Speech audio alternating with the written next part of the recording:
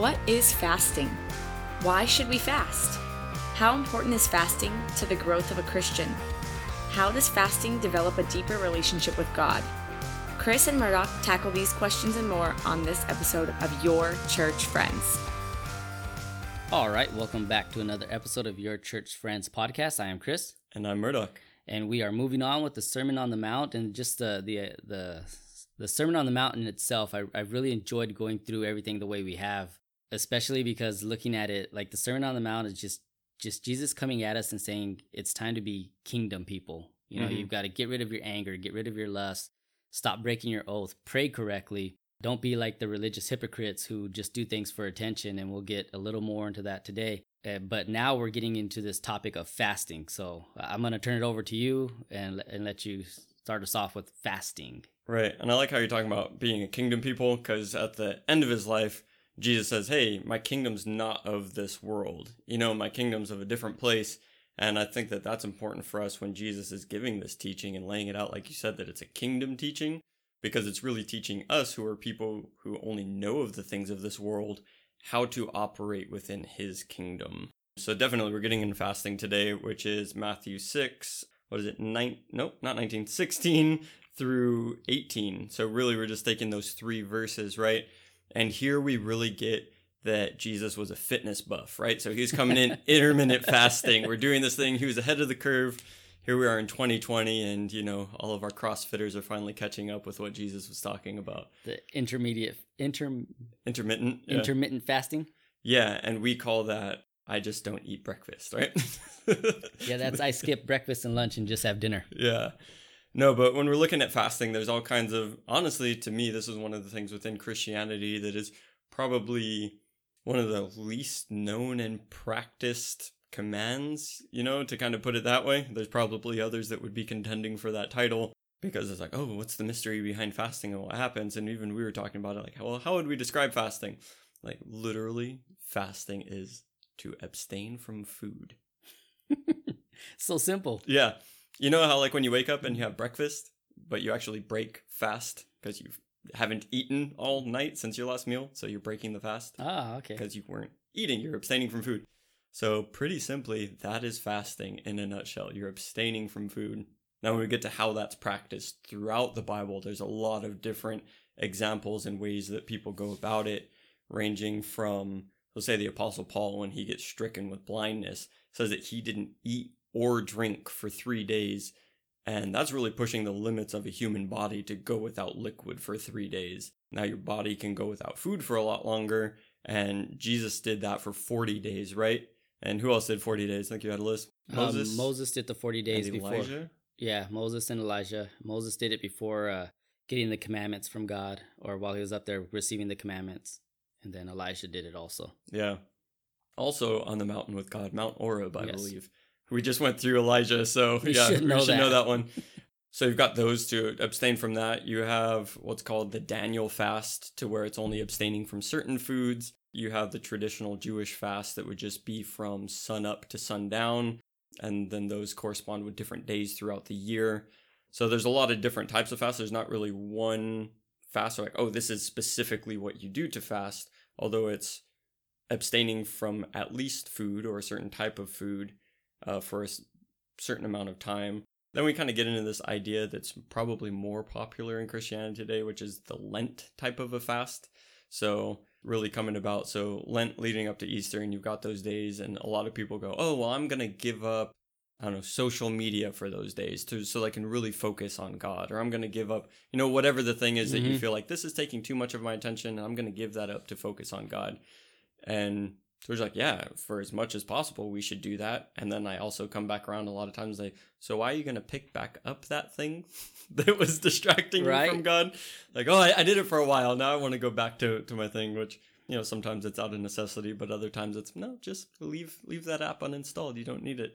And while I do think that there's a great benefit to that kind of a fast, very specifically biblically is abstaining from food. So I don't think that we should get into the mode of, oh, well, I fast all the time because I just give up these other random things. Like, well, it's also looking at giving up food, to where then the uproar is, well, I've got medical conditions, I've got this or I've got that. Do we need to put a disclaimer on this episode that medical advice isn't something that we're doing? Yeah, we're not professionals in that area, so don't take any medical advice from me or Murdoch. Yeah. I liked how you brought that up, though, that we're abstaining from things like the Lent thing. It's so much easier for us to give up things. I could give up money, I could give up time, I could give up resources, I could give up an app, I could give up TV, I could give up music, I could give up all these things, right? But when it comes to food, there is almost a reluctancy to give up my food. I'm not going to give up my food. And I even thought of, as we're going through Philippians with the 5 minutes with your church friends, I think you're going to cover it in the video today, but their stomach is their something or whatever, but basically their destruction, right? That their stomach is their destruction when it talks about people who are living differently. But it's so hard for us sometimes to really just say, I'm going to give up food. I'm going to stop eating for a day. At least personally speaking for myself, I know that there is a real fight with like, oh, I can't eat. That's you. I'll give you money, God. Yeah, you want that? I'll give you my time, but you want to take away my food? How American of us, right? That's to kind skip of a meal. Meanwhile, so many places in the world will be like, wait. Actually, I'm going to flip through real quick because I wanted to pull up that verse because I don't think I did it justice in what I was saying. I'm sitting here like, oh, is that really what I'm doing the video on today? Then that's going to confuse everybody listening because our podcasts and our videos get dripped out at different times. So it says, for as I have often told you before, and now even again with many tears, many live as enemies of the cross of Christ. Their destiny is their destruction. Their God is their stomach. So that's kind of what I wanted to get to is that point. And it's kind of crazy that we never really look at those verses as like the God being our stomach, right? As physically being our stomach. But when you look at it, like, yeah, sometimes the gluttony of eating can be our God in our stomach. It kind of, as we're talking about this, it recalls when Jesus and his disciples, right, they're sitting outside the temple and they're just watching because they had these huge containers where people would come and give their tithes and their offerings, right? And they were dropping coins in these metal containers. It's all loud. So you'd have people come in and just dropping it in and everybody could hear it clang, clang, clang, clang, clang, clang, clang. And then you had this little old widow who walked up who had literally like kind of the title that they put into the scripture is the widow's mite. She had just like a mite being a very small, like insignificant amount of money, a coin. And she goes and puts that in. And Jesus is using this as a teaching moment saying, you know, who gave more there? And talking about all the Pharisees came in and gave out of their excess, but she gave everything that she had. Like she had nothing and she put that in and gave it to God and trusting and hoping that God was going to, you know, see that and take care of her. And I feel like at times that can be how it is with fasting, right? We can give up all of our excess. Yeah. But to really give the sustenance that we live on, that we're dependent on, you know, hey, if you don't eat for a while, yeah, you're, you know, eventually, I like that in the Bible when Jesus fasts for the 40 days out in the wilderness, goes and he fasted for 40 days and he became hungry. Like, well, that's an understatement. You get into the original language and that hungry is like really on the amount that your body would actually be eating itself. Like you're starting to eat on the muscles to, you know, find the sustenance to stay alive. Because at that point, it's like, do you want to live or have muscles? And it's like, okay, we're going to live. But yeah, to really give up what it is that you depend on. Right. So I really do think though, what I want to focus in more on today, like, yeah, we could talk about giving up the things, but focusing more on like giving up of the food and that, because I really do think for us, like you said, an American kind of culture or Western kind of church culture is that practice of depriving ourselves of food has really kind of, it's not as important or not a thing that we push anymore. But it's crazy because when Jesus starts this off, right, he says, when you fast. Not if. Not if, when you fast. So Jesus is assuming that if you're a follower of him or going to be a follower of him, you're going to fast, and not in the way of like Jesus wasn't saying like, hey, when you give up your app that you really spend a lot of time on, he was using the term fast, you know, that giving up, depriving yourself of food. And it's crazy to me because the in scripture, the referencing of fasting is around 77 to 78 times. And just to put it into context, the Bible mentions baptism 75 times. So baptism, something that we all practice, that we teach, you got to get baptized, is there 75 times. But fasting, something that kind of gets not really brought up a lot about or talked about, is mentioned just as much. And so that, again, when you fast, it's this idea of when you do it. And like you said, I have a list of people who have fasted. I got Moses before receiving the commandments. That's in Deuteronomy I've got David when he fasted for his child that was sick, and that's in 2 Psalms. Ezra fasted while mourning over the sins, the nation. Esther for the safety of the Jews. Darius for the safety of Daniel. Daniel for an answer just to a prayer, like just to get an answer for a prayer. We talked about Jesus, and then we talked about Paul. So there's a list throughout the Bible of, followers of Christ, and even Darius, who isn't a follower of Christ, but had a relationship with Daniel, did it for the safety of someone else, so it's a thing that we should be doing and practicing. I'm going to take a quick edit. You said the book of 2 Psalms. I'm assuming you meant 2 Samuel. Yep, yeah. That's the one. I'm not sure if it picked up my little snicker under my breath when you did it, but before people, you're like... No, go find the book of 2 Psalms. Yeah. It's really good. Hey, if it'll get you to dig into your Bible more, but actually read stuff along the way. First read 1 Psalms, and then you can find 2 Psalms, yeah.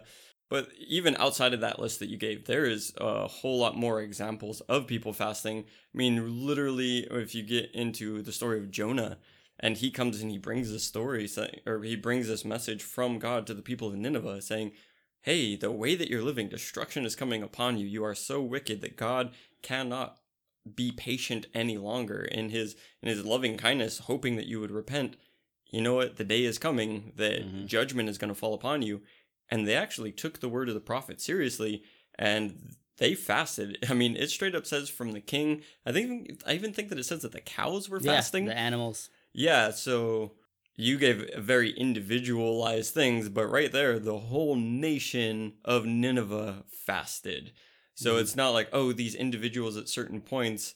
No, it was a big practice, throughout the Old Testament coming into the New Testament, that it was a regular thing that was happening. Definitely there's these standout things to where I'm really searching for an answer or whatever, but yeah, it was a regular occurrence. So we get into all that. So that's kind of our intro to fasting.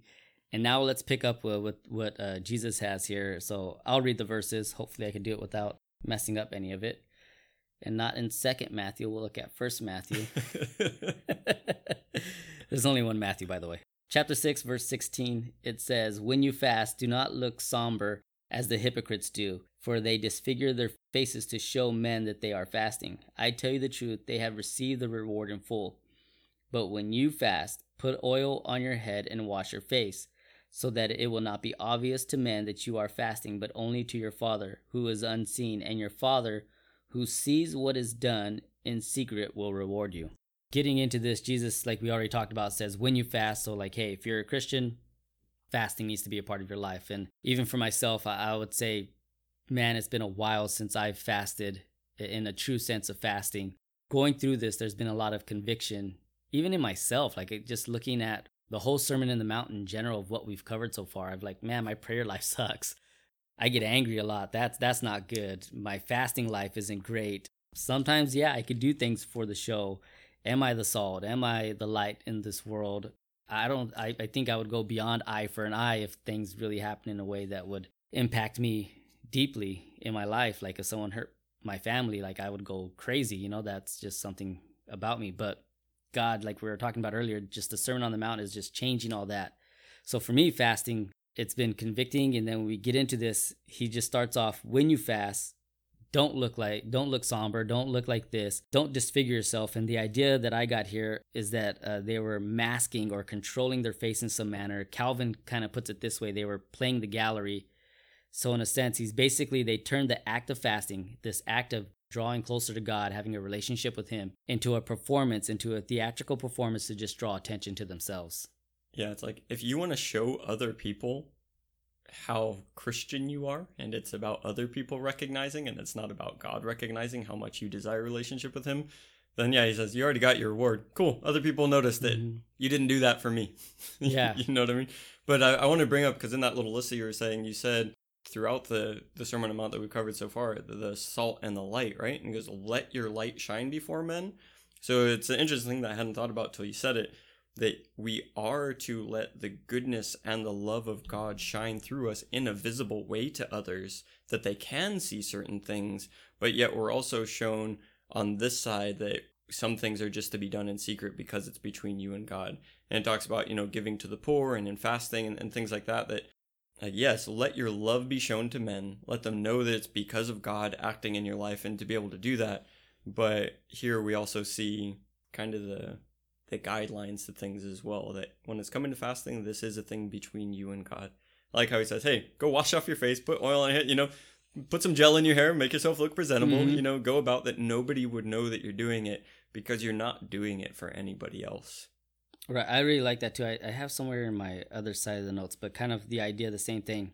In the secret place, the most important part, here it is, the most important part of the Christian's life is the part that only God sees. That's where we cultivate a heart after him. It's in the secret place that we build character that's more important than our reputation. I really firmly agree with that yes, there's things that we do that outwardly we show love, we show compassion, we reflect Christ in his actions and his deeds, but these things where God is working on us, like fasting, that's the secret places. That's where he's cultivating our hearts. When no one is looking, can you give to the needy? Can you give to someone who's in need? When no one is watching, can you not lust after things? When the world isn't seeing you and it's just between you and God, can you still be that person who's everyone thinks is a good person outwardly? And that's where he's checking at, right? It's going beyond like this outward show, because that was the Pharisees. They did the outward show. They did this, they did that. When they fasted, they made themselves look all sad and miserable, because to them, the idea of the more miserable I looked, the more spiritual I was. But Jesus is saying, no, this isn't that lifestyle. That's between me and you. That's where I'm cultivating something in you. So let's keep that there. Go out, wash your face, and do all that stuff. And you can see kind of where the Pharisees would get that as you get into looking at fasting in the Old Testament. Because like Nineveh, right? They're like, oh, destruction's coming upon us. We're so distraught about this that we're not even going to be able to eat. It says that they put on sackcloth and ashes. It's just like, we're not trying to look fancy. We're not trying to whatever. Like, destruction is coming upon us. Like, let's become humble in this situation and really seek out God, like from a point of humility of just, coming from that. Or you brought up David, and just in different situations to where you're so distraught that, you're fasting. You're saying, I can't even eat right now, God. I'm just seeking you. To where there's a lot of moments where, it is somber and you're seeking for that. So it's almost like the Pharisees caught on to that and they're like, oh, that's what this is about. We need to show how distraught we are. And it became about that show, to which I would probably echo Jesus's words at another point to the Pharisees, where he says, you guys are whitewashed tombs. You look all clean and everything from the outside, but on the inside, you're just dead. Yeah. Yeah, I really did like all that. And what Jesus said, and again, like, if you want to be followers of me, see, this is how they act. Don't do that. Because it was for gain of a reputation. It was just for people to see it. And the hard part about that truth is that, like you said earlier, that was the reward. That was it. That's all they got. And instead of developing a great relationship with God, instead of getting your feet deeper in with him or seeing him do something miraculous in your life, your reward was just other people thought you were spiritual. And today I feel like this is such a hard thing. Well, for two reasons. It's a hard thing because nobody fasts. Yeah. Hardly, But then two, our culture is such a culture of more visibility, more likes, more presence, more influence, more all of that, to where our minds are geared towards the more people that see something, the more people that click the like button and do that, like the better I'm doing at it, It is so much about receiving the praise from men that's where the culture is at. So again, this kingdom culture that we're looking at towards, no. The things that are most important, you do in secret. And that shows how important it is to you that you know that, hey, God, I'm doing this for nobody else except for you. So it really goes against, a lot of what the world would teach us about how to go about things. Yeah, I look at it too. It goes beyond simply just giving up something. And I like how you're talking about like the natural sustenance of things. Like that's our body needs food. And so it starts, can you give it up to the point of like it starts turning on itself? But it goes into, you just kind of mentioned it, the idea of devoting ourselves to God and to worshiping him. Like fasting is it is a worship to God.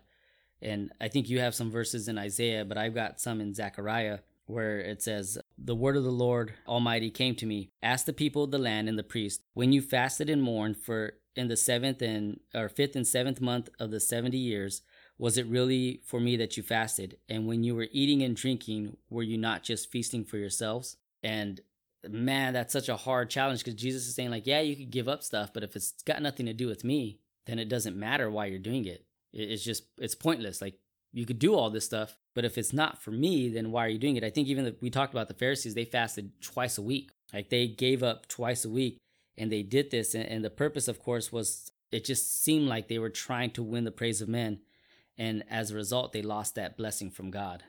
Yeah, and looking at that blessing from God and what God is looking for in fasting. Again, this is a big topic because it does cover so much that even in these situations that we're bringing up, it's broad. The fasting in different situations is for different reasons. But you brought up in Zechariah and in Isaiah when it's talking about the fasting there. I'm going to just paraphrase this, so go and read it for yourself. It's Isaiah 58. But basically, it's God speaking and saying, hey, you guys are fasting and you're wondering, how come God isn't hearing us? Here we are, we're in sackcloth and ashes and we're not eating and we're throwing up our praises and our worship to him. And, what is it that's going on here? He won't hear us. And God goes, you think that that's what I'm looking for you guys to just be so sad and like that you're putting on a show for me? But meanwhile, like you're just living wickedly, like you're oppressing people and you're treating your employees poorly and all that.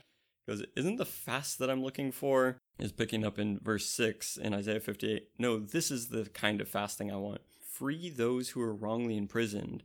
Lighten the burden of those who work for you. Let the oppressed go free and remove the chains that bind people. Share your food with the hungry and give shelter to the homeless. Give clothes to those who need them and do not hide from the relatives who need your help. Then your salvation will come like the dawn and your wounds will heal quickly. And your godliness will lead you forward, and the glory of the Lord will protect you from behind. And when you call, the Lord will answer, yes, I am here. He will quickly reply. So again, even at this thing of just like, well, I'm going to fast and really seek God. It's like, wait. Is he calling you to an obedience that you're just living in disobedience? Because don't think that if you like just go and fast and give up food, it's like that doesn't erase the disobedience, I think we covered a lot here. We're getting towards that commercial time, and then we'll kick back in a little bit more on like the next half of these verses. So let's go to our commercial. I think the telethon continues, and we'll hear what Hip and Crit have to say for what they're raising money for.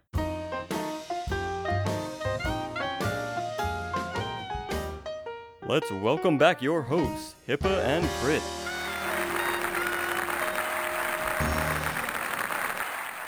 Hippa, look at all that money we raised tonight. Aren't we just the best? Hippa, where are you? Hi, Crit. I'm right here. What's wrong with your face? It looks all disfigured. I care so much about our wonderful charity to help us look good as we give to the needy organization that I decided to fast for us to raise all the money needed. Fasting. See, that's how I know you're much more spiritual than I am. Bravo to you for coming out here and letting us all know that you're fasting for this amazing cause. Everyone, let's get Hippa a round of applause. Your praise is all I can ask for, and definitely all the reward I need. I say you can tell how spiritual someone is by how miserable they look. That's right. Well, as Hippa keeps fasting, let me remind you, the audience, that you can call 1-800-555-GIVE or Venmo us at Hippa and Crit Looks Good 5. With a simple donation as small as $1,000, we're able to get together food supplies, clothing, and other necessities. But the most important part is the card within the package that says From Hippa, Crit, and Friends. So give now and give generously.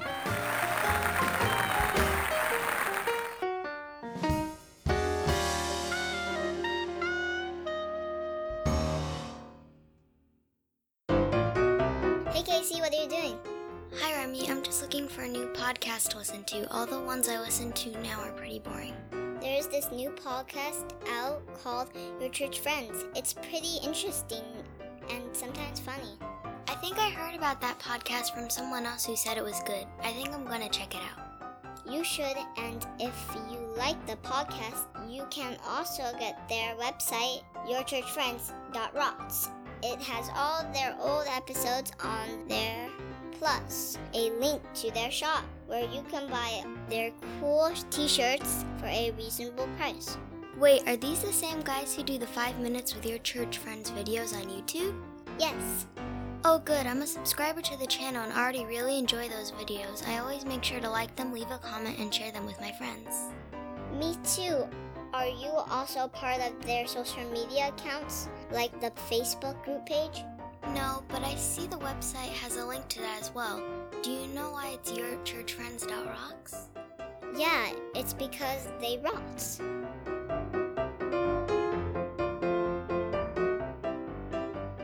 All right, so we are back, and if you want to, you can give to HIPAA and Crit, but if that seems questionable, then I highly recommend giving to your local church so that actual good works can be done there. Or if you like what me and Chris are doing, I mean, we've got merch for sale and stuff that you can access through the website, and that'll just help us to keep going with what we're doing here, and yeah, that'd be good. It reminds me of when your phone rings and it says scam likely. That's not... That's HIPAA and Crit. Scam likely. I bit my tongue on making a joke on that one. Okay, so getting into this, really looking at the thing of fasting. For me, a personal experience with fasting. It ties into some scripture that I'm going to put here, but I guess I'll go with the scripture first. I'm going to paraphrase the first part of it. Basically, Jesus is out. He's got his disciples, and there's a crowd, and a man came up to Jesus, knelt down before him, said, "Lord, have mercy on my son. He's having seizures. He's suffering severely. He keeps falling into a fire because I tried to bring my son to your disciples and they couldn't help him, but I'm hoping that you can help him." And, Jesus has a little back and forth there, but then he basically rebuked the demon that was in the boy that was causing him to jump into fires and stuff. The demon went out, in Mark it says, with a shriek and, just everything. And the disciples come to Jesus privately because they had tried to cast out the demons, because Jesus had sent the disciples out on, hey, go and heal people and cast out demons. So they'd been able to do this many other times, but for this one in particular, they couldn't do it. And Jesus' response to why couldn't we drive it out, and this is in Matthew 17:20 and 21, says, "Because of your little faith, for I assure you, if you have faith the size of a mustard seed, you will tell this mountain, move from here to there, and it will move. Nothing will be impossible for you. However, this kind does not come out except by prayer and fasting." Kind of the "and fasting" there will be in brackets, because depending on what ancient manuscript you're looking at, some of them include "and fasting, some of them don't. Now, in my own personal experience, whatever translation I was reading at the time had included "and fasting." And I was at a point in my life, it was when I was new into Christianity, and God had done a major work in my life to just really allow me to come out of some really dark places, some really bad, habits and addictions. But I still had one thing that I just couldn't beat, and it was just putting me in a real bad spot spiritually and everything else, like just an addiction that had stuck around, and I couldn't, no matter what I was doing, it was just there. And I was a new Christian, I didn't know what I was doing, and I came to this point where it says, only some demons will come out by prayer and by fasting. And I was like, okay, well, I've been praying about it, I've been trying to do different things, but I don't know anything about this fasting. So again, this was my first foray into asking all kinds of different Christians about, hey, do you fast? What do you know about fasting? And everyone that I was asking was saying, no, I don't fast. And I was asking people who, some of them were pastors, some of them were, leaders in different ministries and different stuff, and none of them could give me information on fasting.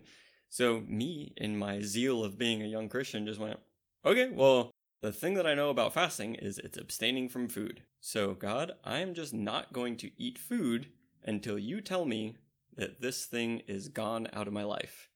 I'll just wait for you to speak to me and to show me. So, and talking about hypocrite as far as just putting on a show about your fasting, I'm not trying to do this to oh, look at me, I'm so holy. That's not what I'm doing here. And if all of my reward is just coming from me telling men right now, whatever, I'm not trying to get interested in that. But really, I got a big old jug of water, so I did water only, and I would bring it to work, and I would just drink water.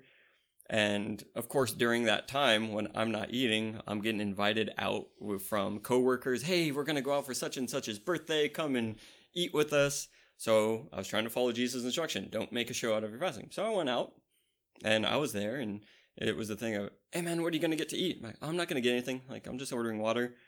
And them being kind people was do you need me to spot you some money? I got you. No, I'm good. I'm just getting water. I'm good. I'm not going to eat. But that was a process. I think it was somewhere around 34 to 36 days of water. And I'd never fasted before. And, I didn't know what I was doing. I was just like, God, you said, by prayer and fasting. So that's what I'm doing. I'm praying. I'm fasting. You let me know. And it was at that point, somewhere around 34, 36 days. And I wasn't trying to be I got to make it to 40. As soon as he said, you're free from this thing, the habit's been, you've been freed from it. I went and I ate again. And I didn't know what I was doing, so I went and I don't know what I grabbed. I grabbed nachos or In-N-Out or something, and I abused my stomach anyways, so that, there's probably better ways of going about it. But yeah, the power of fasting. I was an early Christian, a young Christian, when I first found the power behind that for breaking a sin power in your life, and to really do that. So whereas some people are like, well, that's in brackets, that's not really what God said. It's like, I don't know, dude. It worked for me. I was trying the whole prayer thing. I was trying all kinds of other stuff. But when I put fasting in there, it really did make the difference. So say what you want. I have a personal experience that I lived that thing. And I've actually heard multiple people say the same thing, where they had an addiction. There was something in their lives. One story I heard just recently was a guy who had a drug addiction and fasted the 40 days and 40 nights. And by the end of the 40 days and 40 nights, he had kicked his drug habit and never has touched it again. So there is some truth behind it. I also like that when you brought up when you're fasting, it's really weird that the times that I have fasted, they've always been at moments of like, oh, here's a feast going on or a celebration or someone's brought food for you. And you're like, I can't eat right now. What do I say? What do I do? It's almost that like at that moment, it's the motive being questioned. I don't know if God does it on purpose or if this is anyone else's experience of like when you're fasting and food gets thrown in front of you, you're like, oh no, I can't eat that. What do I do at this moment? Do I say I'm fasting? Do I say I'm doing this? What do I do? But for me, I've like, oh, I'm not hungry, thank you type thing. But it's almost that questioning of, are you going to do it for the show or are you going to do it for me? And even with your personal story, right? You're in the middle of it. You're like, I'm not saying this so that you guys could think I look good. You got your reward. Your reward was the breaking of that habit, right? So I think when we go into fasting, our motives have to be checked in why we're doing it, what's going on with it. Because when you looked at what the Pharisees had done it, and maybe some of them had the best intentions, as we consistently look through the Sermon on the Mount and Jesus comes at them, and yeah, there are some who are probably really bad and it was all for the show, but some were trying to follow the letter of the law. Like you said, they looked at David's life and he mourned, or people mourned and kind of did that stuff. So they like grabbed onto that one little nugget instead of exploring the whole truth of it. But it's really looking at what are our motives behind I'm fasting? What am I trying to gain? Is it just something that's become a ritualistic experience? Because if that's the case, don't do it. And that goes for anything. I think at one point I remember Matt Redman had his church stop doing worship because worship just became a ritualistic experience. It wasn't an actual act of worship to God anymore. So in this, the why we do it. And for me, I've got like a few things here on it, but really some of the bigger things for me is just we fast to take our eyes off the things of this world. And so that way we can focus completely on God. I feel like if we're fasting, it has to be to take our eyes off of the things of this world. I can't just fast and say I'm not eating and then spend all day watching TV and at no moment spend any time with God. I did nothing. I just didn't eat. And honestly, if you fast like that, because you can set like a quote unquote goal for how long you're going to fast. But if you're not actually putting in the spiritual focus on it, if you're just not eating, thinking that that's like the purpose of the fast is just, oh, if I don't eat, then like spiritual things will happen. You will end up breaking that fast. Because the thing that's actually sustaining you, like, right, it's when Jesus is getting tempted in the wilderness, like, hey, you've been fasting. How about, you turn this bread and you eat. Because no, man does not survive on bread alone, but on the word of God. So is that we need to find our sustenance in the word of God, like in God, in prayer and in the word. That if you're just thinking, oh, I'm not going to eat and I will become more spiritual, as in fact, no, you will get hungry and you will eat. And then you'll feel guilty because you broke your fast and you don't know why. And then you're not spiritual and then guilt sets in and all this stuff is like, and I'm speaking from experience at that right. point. Yeah. So which is why I'm like, you will do this. So like, maybe you won't, but that's been my experience every time I've fasted from a wrong. And when you're doing it that way too, like for me, even the thought of like, when I'm fasting that way and it's not really an intention to draw closer to God, I'm not even spending time with him. I've noticed in, again, personal experience that I can feel my hunger more. The stomach growls way more than it ever has. And I'm like, man, I've gone longer without food than this. Why is my stomach growling? Why am I focused only on this one thing I can't have? It's because I haven't done the step of stop focusing on the worldly things and focusing on God things. Another one I have is fasting when you want to see God work in a particular situation. And your whole story was that, right? You wanted to see God work in a particular situation in your life. So you fasted. You gave up the food and everything, and God worked. And you saw God do a great thing.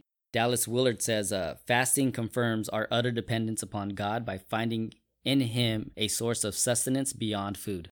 when we're actually spending time with God, even when we're looking for an answer to a situation, we looked at David was fasting for an answer. Daniel was fasting for an answer in a prayer. We find that he is the source that goes beyond the food and what we need. And it kind of removes the strength in myself type thing. I can't depend on myself. I'm depending on him.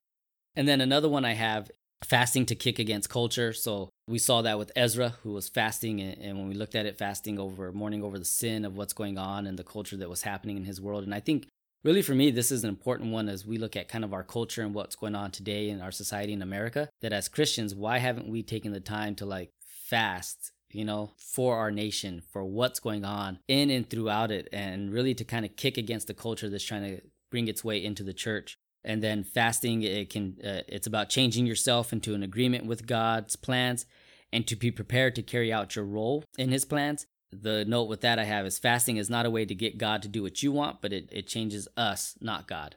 So fasting isn't about getting God to do what I want. It's the same thing like going with prayer, right? It's not magical genie, but it's getting me more in line to do what he wants. And then the most important thing I have for here, and I kind of want to spend whatever time we have left on this idea, is that fasting, the most important thing is it just gets you more of him. It's this desire that I want to spend more time with him. I was thinking about this and I thought of Jacob, when Jacob was wrestling God, right? And he's wrestling with him and they're wrestling all night, and it starts off and he says, I want you to bless me. Just bless me, right? And so they're grappling, and then finally God is like, I'm tired of this, touches his hip, pops it out of socket, and he drops down. And by the end of it, all Jacob says is, I just want to see your face.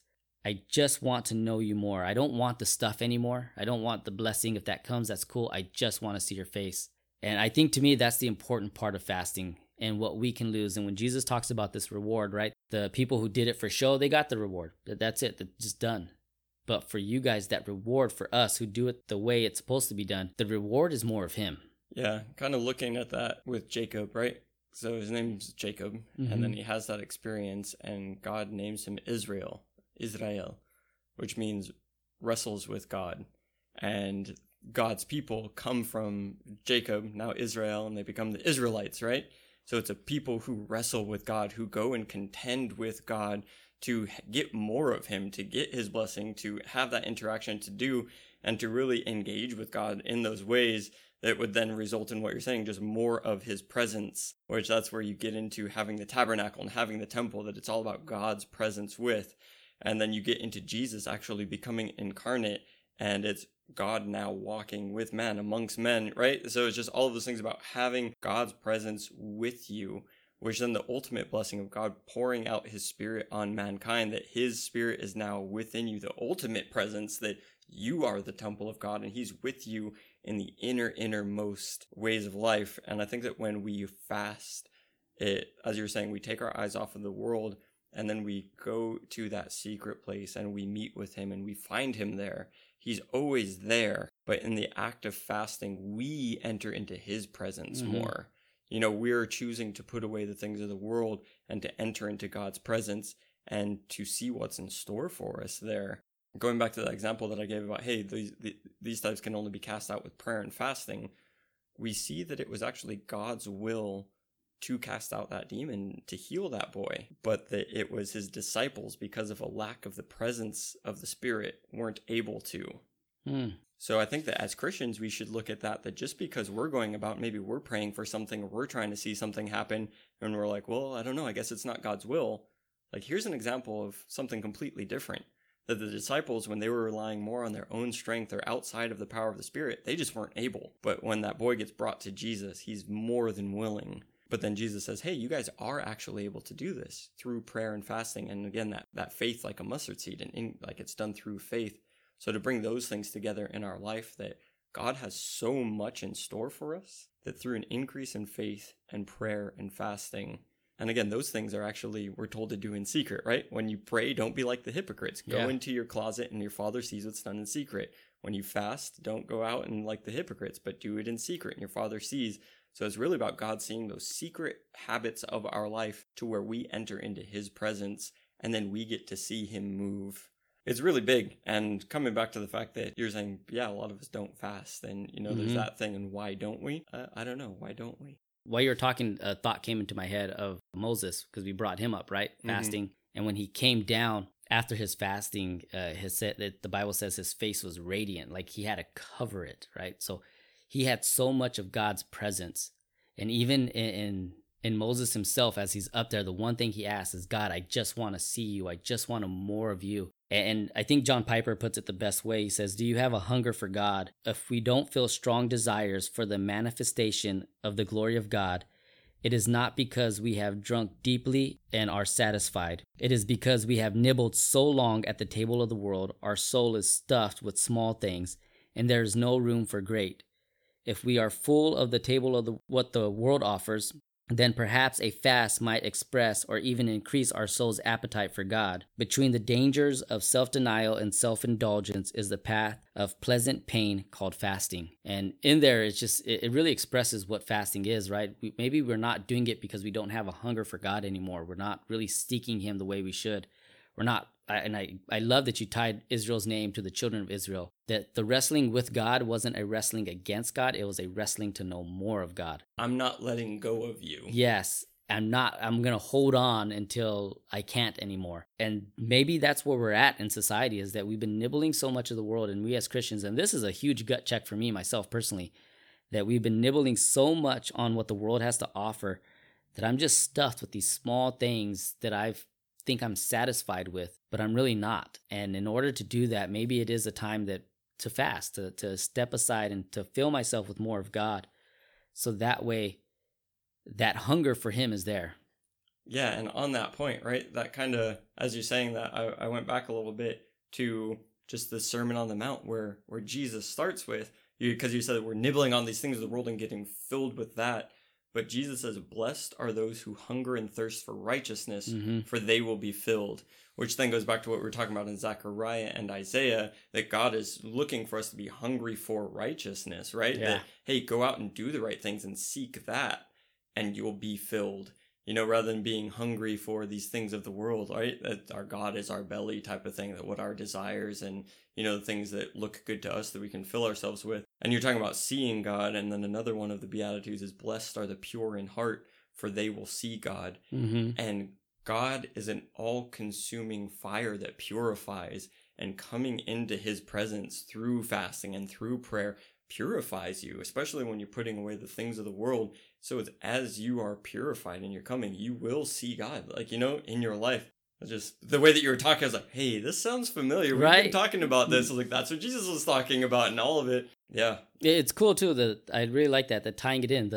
This is where he started, those who hunger and thirst for righteousness. And it's basically throwing it out there, out the gate. You have to hunger for this. You've got to want more of this. It can't be about reputation. It can't be about what people say. It has to go beyond the public praise. It has to be beyond saying you just did something. Fasting the people who fast that way, they got their praise. They did it already. That's all they have. What he's saying is not for you. It's about wanting more of me. It's beyond wanting the praise of people. It's about wanting just a relationship with me. Right. And I think on this point, this was a realization that I had a while ago, and you just brought it back to my mind, is that I think that this might help for anybody who's listening, because it really helped me, is that when we're talking about this wanting of God, that one of the things when I first fasted that God showed me is that when I was fasting, and man, I really got hungry, and I really wanted to eat. And I really, really wanted that meal, and my desire for that meal, and then not being able to have that, and just knowing that I couldn't have that, but I really, really wanted it, you know? And God said, have you ever felt that way for me? That the way that you desire to just get food for your body, have you had that desire for me in your life? Do you know what that looks like? That you just can't wait to come into my presence, to interact with me, to see me in your life? Have you ever felt that way? Because that's what it means to be hungry for him. You know what I mean? And man, at that point, I was just like, honestly, no. Because I knew what it was to just have the church and general Christian experience of just like, you know, whatever, you know, kind of comes your way and however you interact. But that real hunger that God showed me through my physical hunger, what that means. And yeah, that was really a check several years back to, okay, do I hunger and thirst for righteousness? Do I really seek God in that way? It made me think right now when you're saying that wanting more of God through fasting is something that I should be doing. Is that just too much work for me and that's why I don't? And then it made me check my maturity level, right? I guess when you started off and you talked about how you did this at the beginning of your Christian life, like you just kind of jumped into it. But as we grown and as we allow things to kind of come into our life, right, that progression kind of maybe stops. And with fasting, it has to be something that I think a mature Christian wants this because they just want more of God. And as you grow deeper and deeper, you do it because you're not looking for anything else other than more of God. And that more of God can be an answer in a situation. Like that's more of God doing something in your life. The more of God can be just focusing on Him. The more of God can be kicking against culture. All the things I had talked about, changing yourself. That's more of God in you, going through you. So it could be just, well, that's just too much work.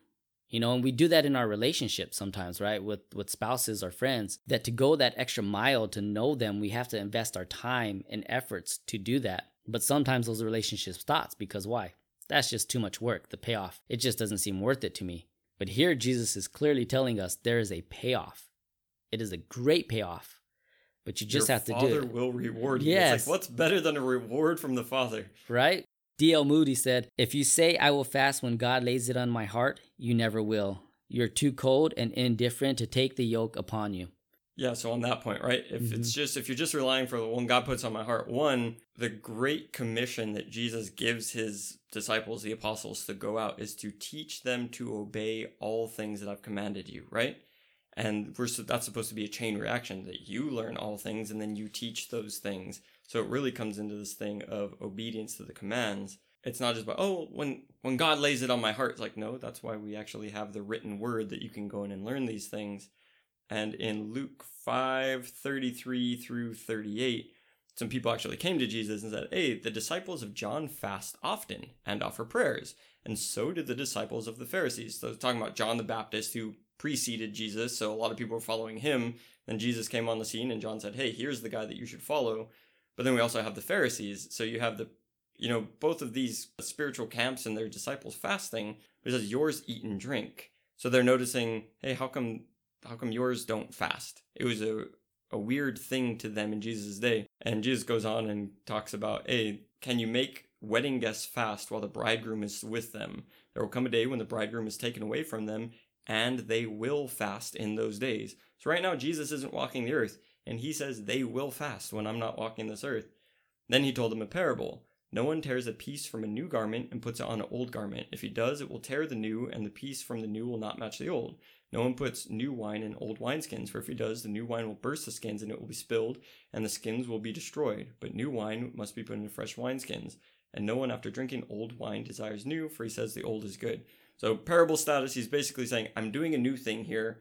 I kind of need to let them be experienced in me, and then they'll be able to understand the purpose of putting the fasting in place, which then taking that to, cool, Jesus saying, while I'm here, they're not fasting. But we have this document that was found. It's a first century document called the Didache. It just means the teaching of the 12. So it's looking at the teaching of the 12 apostles. And it talks about, in chapter 8 of this document, fasting and the Lord's Prayer, which is kind of funny because last 2 weeks we did the Lord's Prayer. Then this week we're doing fasting. And in this, it's funny because it brings up hypocrites as well. It all comes together.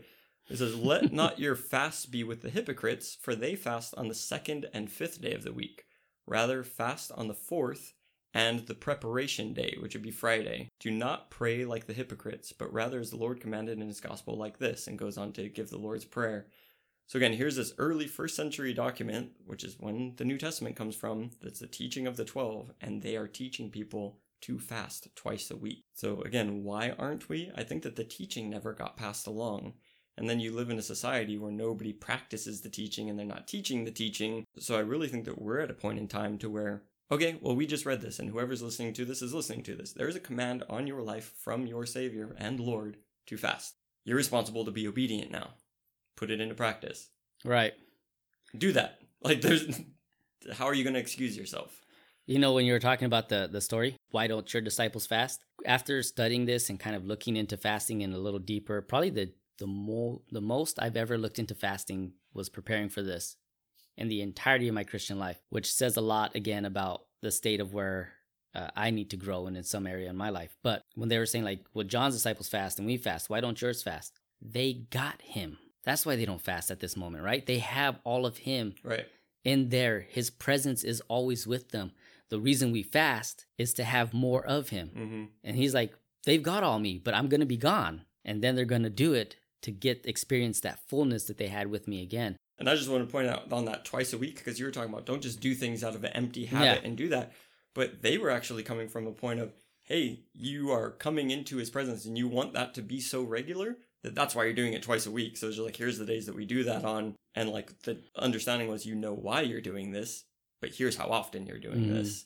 Yeah, I think that's all I got. I have one more thing, but I think it doesn't really fit into what we're talking about anymore. So I'll scrap it. But I've got one last thing then if you're not going to do that. Yeah. Again, when it comes to fasting, I think that it's a shame on us as proclaimed followers of Jesus that we are not following as closely as we should be, given that, I mean, I could just start putting things on blast like, hey, how many podcasts do you listen to? How many things on Netflix have you watched, or Disney Plus, or Hulu? How much time have you spent doing whatever your favorite hobby is?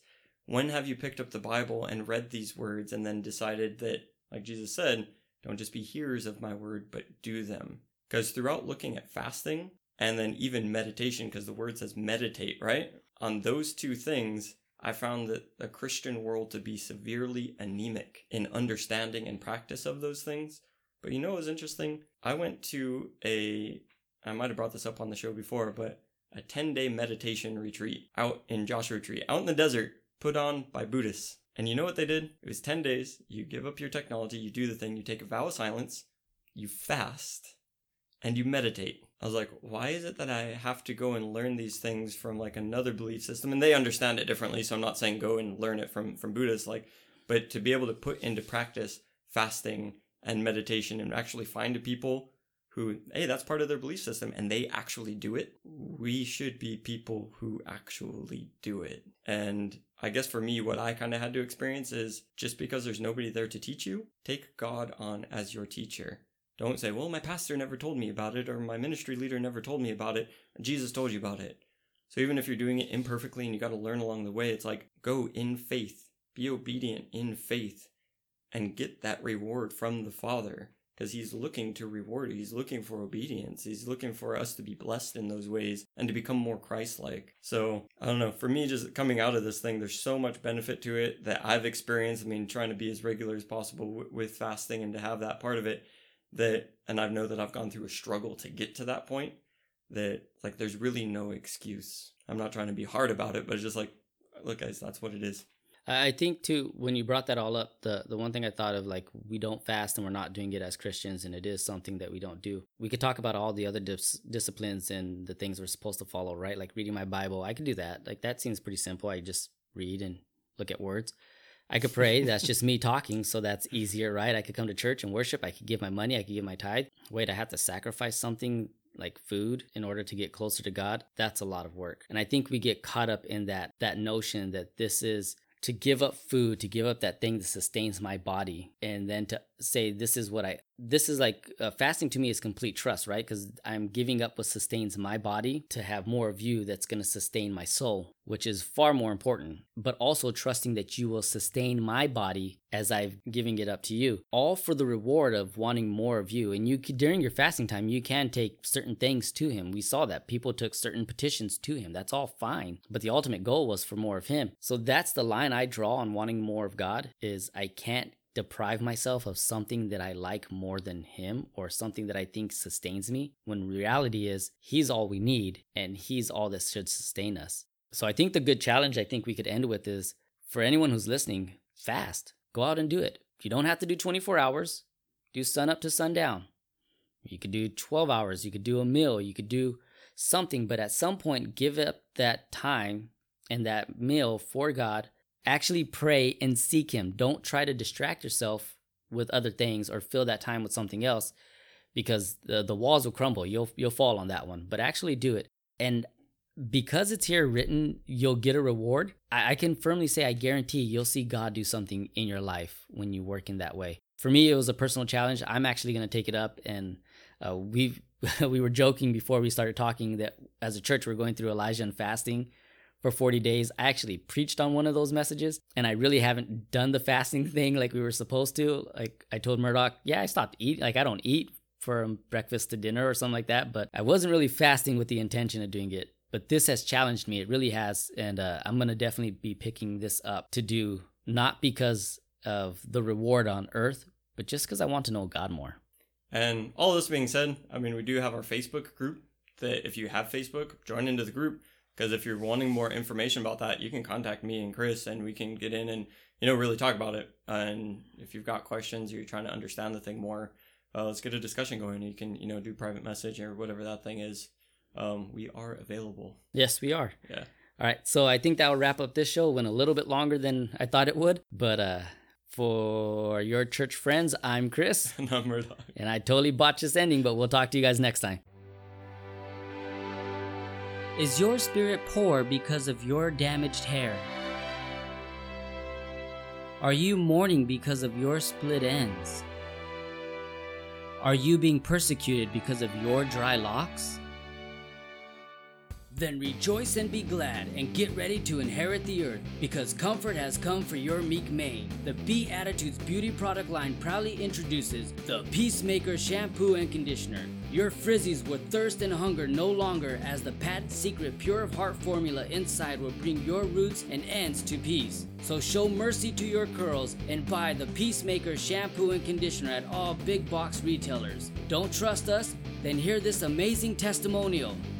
My hair feels great. Awesome testimonial. The kingdom of Hairven can be yours with the Peacemaker Shampoo and Conditioner. Peacemaker isn't actually sold in stores or FDA approved. Do not use Peacemaker Shampoo and Conditioner if you are pregnant, nursing, have back pain, have a heart condition, enjoy having all your fingers, or alive. Peacemaker has been known to cause hair loss, change of color to existing hair, skin irritation, dandruff, fingernail loss, growth of an extra toe, weight gain, and cat scratch fever.